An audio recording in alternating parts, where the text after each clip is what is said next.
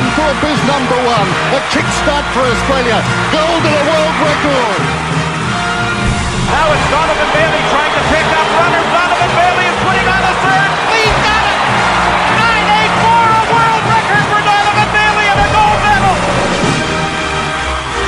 A perfect score. 10.0 for Nadia Comaneci. A perfect score. The first time I've never seen anyone do it. So in over 100 years, nobody's won as many medals at the Olympic Games in any sport than this great champion, Michael Phelps.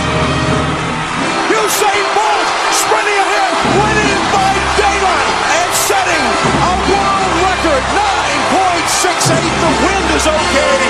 How easy was that? You're tuned into Off the Podium, an Olympics podcast, opening that vault once again from our parent show, The Brink, going through our classic interviews from Olympians, people involved in the Olympics, people who've won medals, have competed, and everything else in between. And you're going to hear a familiar voice, actually, on the show today. Lydia Lassila. You're probably thinking, you've already had Lydia on the show, Ben. We don't need to hear from her again. Well, I teased in that episode that we did speak to her previously. That was back in the year 2013 on The Brink. So we thought, you've heard her new interview that we gave you only a few weeks ago. Why not bring you the old one? So this is Lydia Lassila's chat I had with her back in 2013. Just to kind of bridge the gap from what you heard a couple of weeks ago to what we initially did with that chat when I first spoke to her.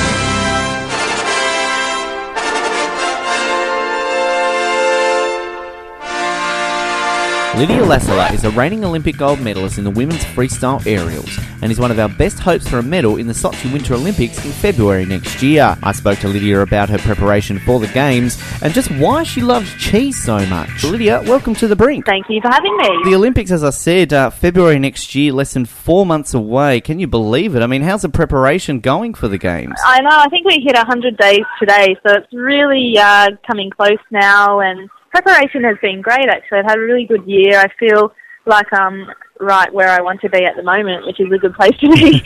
So all on track for now, and it's just a matter of staying healthy and ticking the boxes along the way.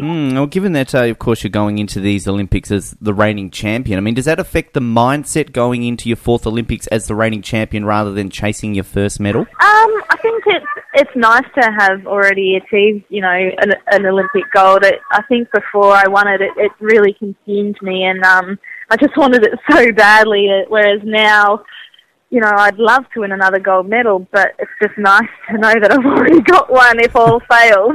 Well, no Australian, of course, no Australian Winter Olympian has ever won back-to-back gold medals. So, I mean, does this possibility to become the first athlete to do that give you that boost to try and achieve that second one? Yeah, I haven't really thought about, you know, that. I mean, I'm always trying to break, you know, my records and also, I guess, leave my mark on the sport. So that's really my goal. And if I can do that, then it's probably going to mean I'll break a couple of other records along the way as well. But, you know, to be honest, in our sport, in freestyle skiing, in that discipline, no one, let alone Australian, has ever back-to-back won a gold medal. So it says it's very difficult to do. But, you know, it's definitely not impossible. Well, Australia has had such a great success in the sport. I mean, not just at the Olympics, but of course at World Cups and other events over the last 15 years or so. I mean, have you found that you've got a lot more people coming up to you asking how to get involved in the sport? And is the sport really taking off a lot more now? Look, it is. It would help if we had, you know, a nationals training centre. That's the one thing that's just holding us back at the moment. You know, our athletes have to invest their time and energy and travel overseas rather than training in Australia. So we really need a national training facility desperately, and you know, that's something that I initiated after the last Olympics. But unfortunately, we haven't got very far, and we're trying to make that happen still. And I think that is a massive game changer that will bring more athletes to the sport and give us Australians a chance to showcase our talents, you know, on home soil rather than miles away in another country. Given that we obviously have these limited facilities in the country, and as you said, a lot of people, you've got to go overseas really for the opportunities. I mean, what do you think it is about Australian that we've had so much success in this sport? Look, I think there's been a lot of thought into our programs, you know, and where our athletes train and where we place ourselves and which coaches that we employ to, you know, take our programs to the next level. So I think a lot of other countries that have the facilities and, you know, have snow and have an abundance of coaches sometimes perhaps maybe get a bit complacent, whereas we really need to target, the best coaches, the best facilities, and then when we do go overseas and train somewhere, we're solely there for that purpose without distraction to train and focus on our sport. So in a lot of ways, it's our methods have been really great. Obviously, they've worked. But it is a difficult lifestyle, living out of a suitcase for 9 or 10 months of the year. So it'd be great if we can centralise it and bring it back to Australia and give our athletes a chance to also, pursue other things like education and other career options, as well as being professional athletes. And I think in the end that will give us a lot more balanced athletes and a better society. Yeah. How do you try and sell the sport to young people when you speak to them? I mean, is there a specific recruiting tool that you do have to try and attract people to the sport? I think, this sport isn't for everyone, and it's an element of risk that obviously must be taken. But I think the thing that I try and push towards younger athletes wanting to get involved is that it's a very measured risk, and we follow good protocol and good safety measures to kind of progress athletes when they're ready to move on. And we try and make something, that looks so spectacular and difficult. We break it down into small steps, and that's how our athletes learn, just step by step, and breaking down a big, difficult skill into small, achievable steps. And that's the best kind of progression, the safest kind of progression in this sport.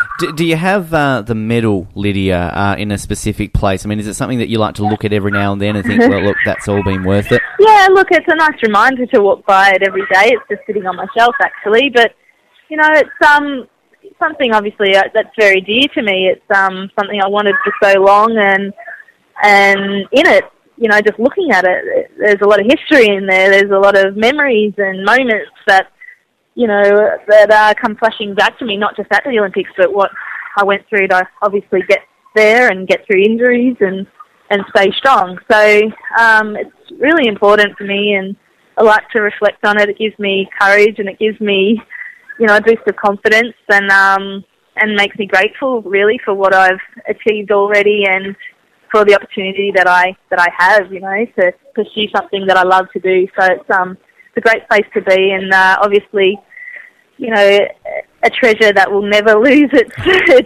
shininess. I don't think I'd ever want to take it off. I think I just want to wear it all the time. But look, everyone, Olympic gold medal. Yeah, I think I was like that at first. It did kind of live in my handbag for about a year. So just at the shops. Oh, here's my money. Oh, what's this, a gold medal? Oh, do you want to have a look? Yeah, exactly.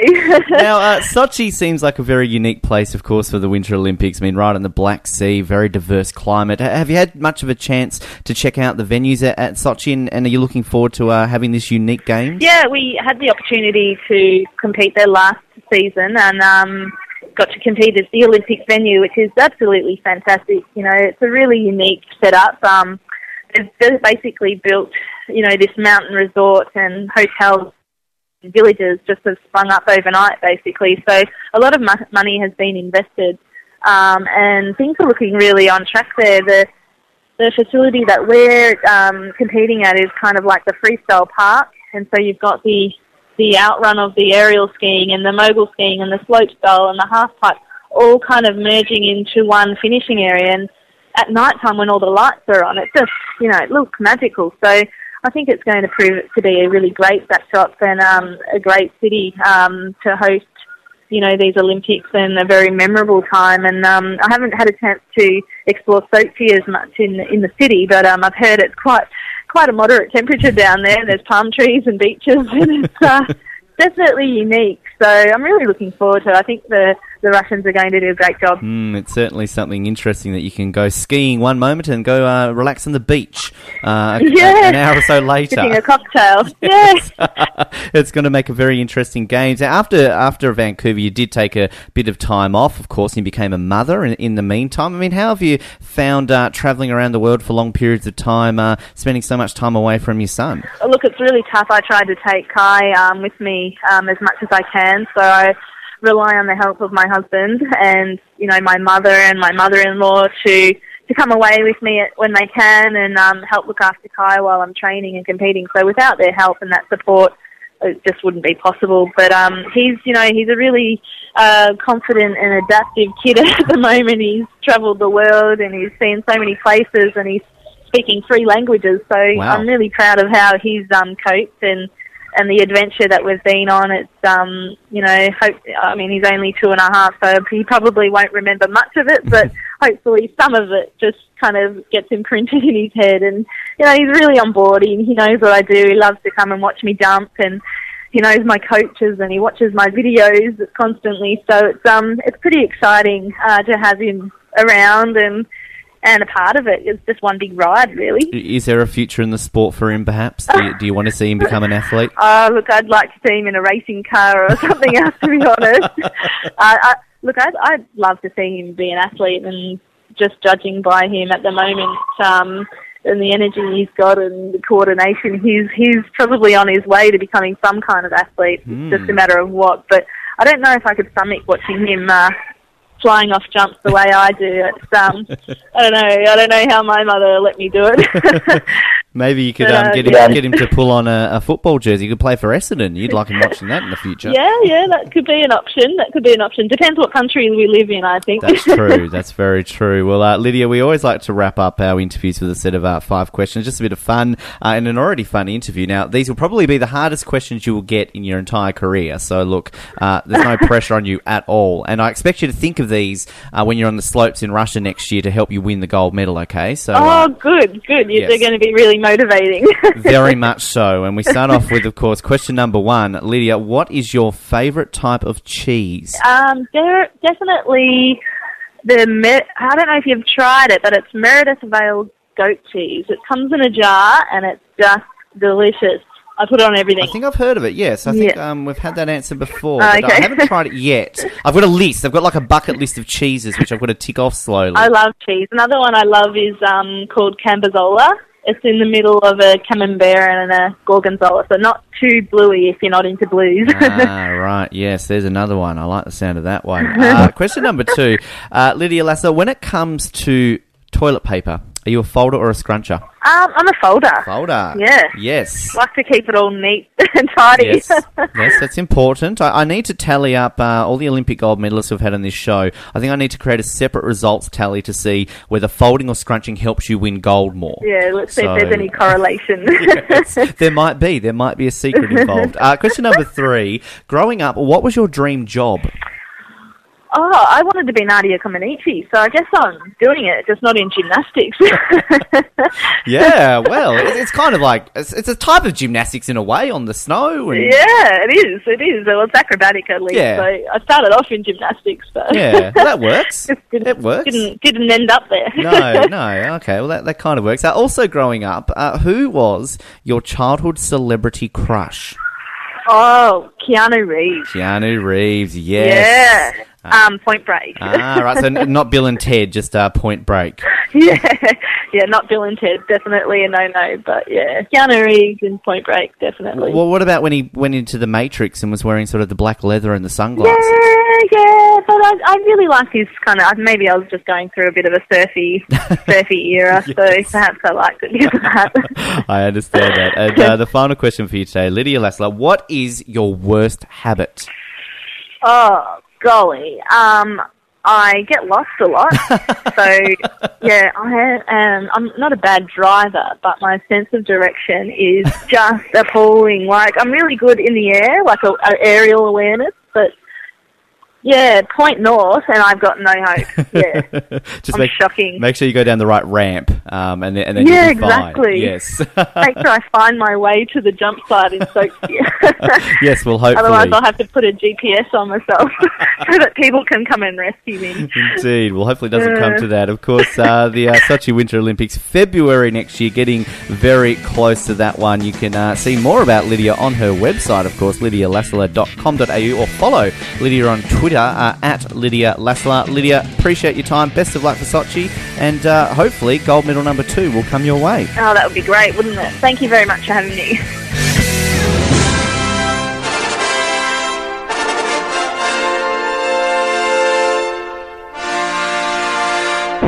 And again, just teasing it out there. Well, not really teasing, tagging is probably the more operative word there, Benjamin, is that you can download our Lydia Lassila interview, our new one, the one that we did specifically for Off the Podium via iTunes, and same with all our old Vault interviews, our new ones, everything else in between. Subscribe, like us, that's how you do us. Also like us on Facebook, rate us is what I was trying to say on iTunes, but that's how you're going to be up to date with us. That's how you stay in touch. We like you staying in touch. We want to keep you in touch. That's what we do here on the show. And we also have to end the episode. Sadly, that's it. Thank you for tuning in. Off the Podium. We'll be back very, very soon. And we'll speak to you whenever we do.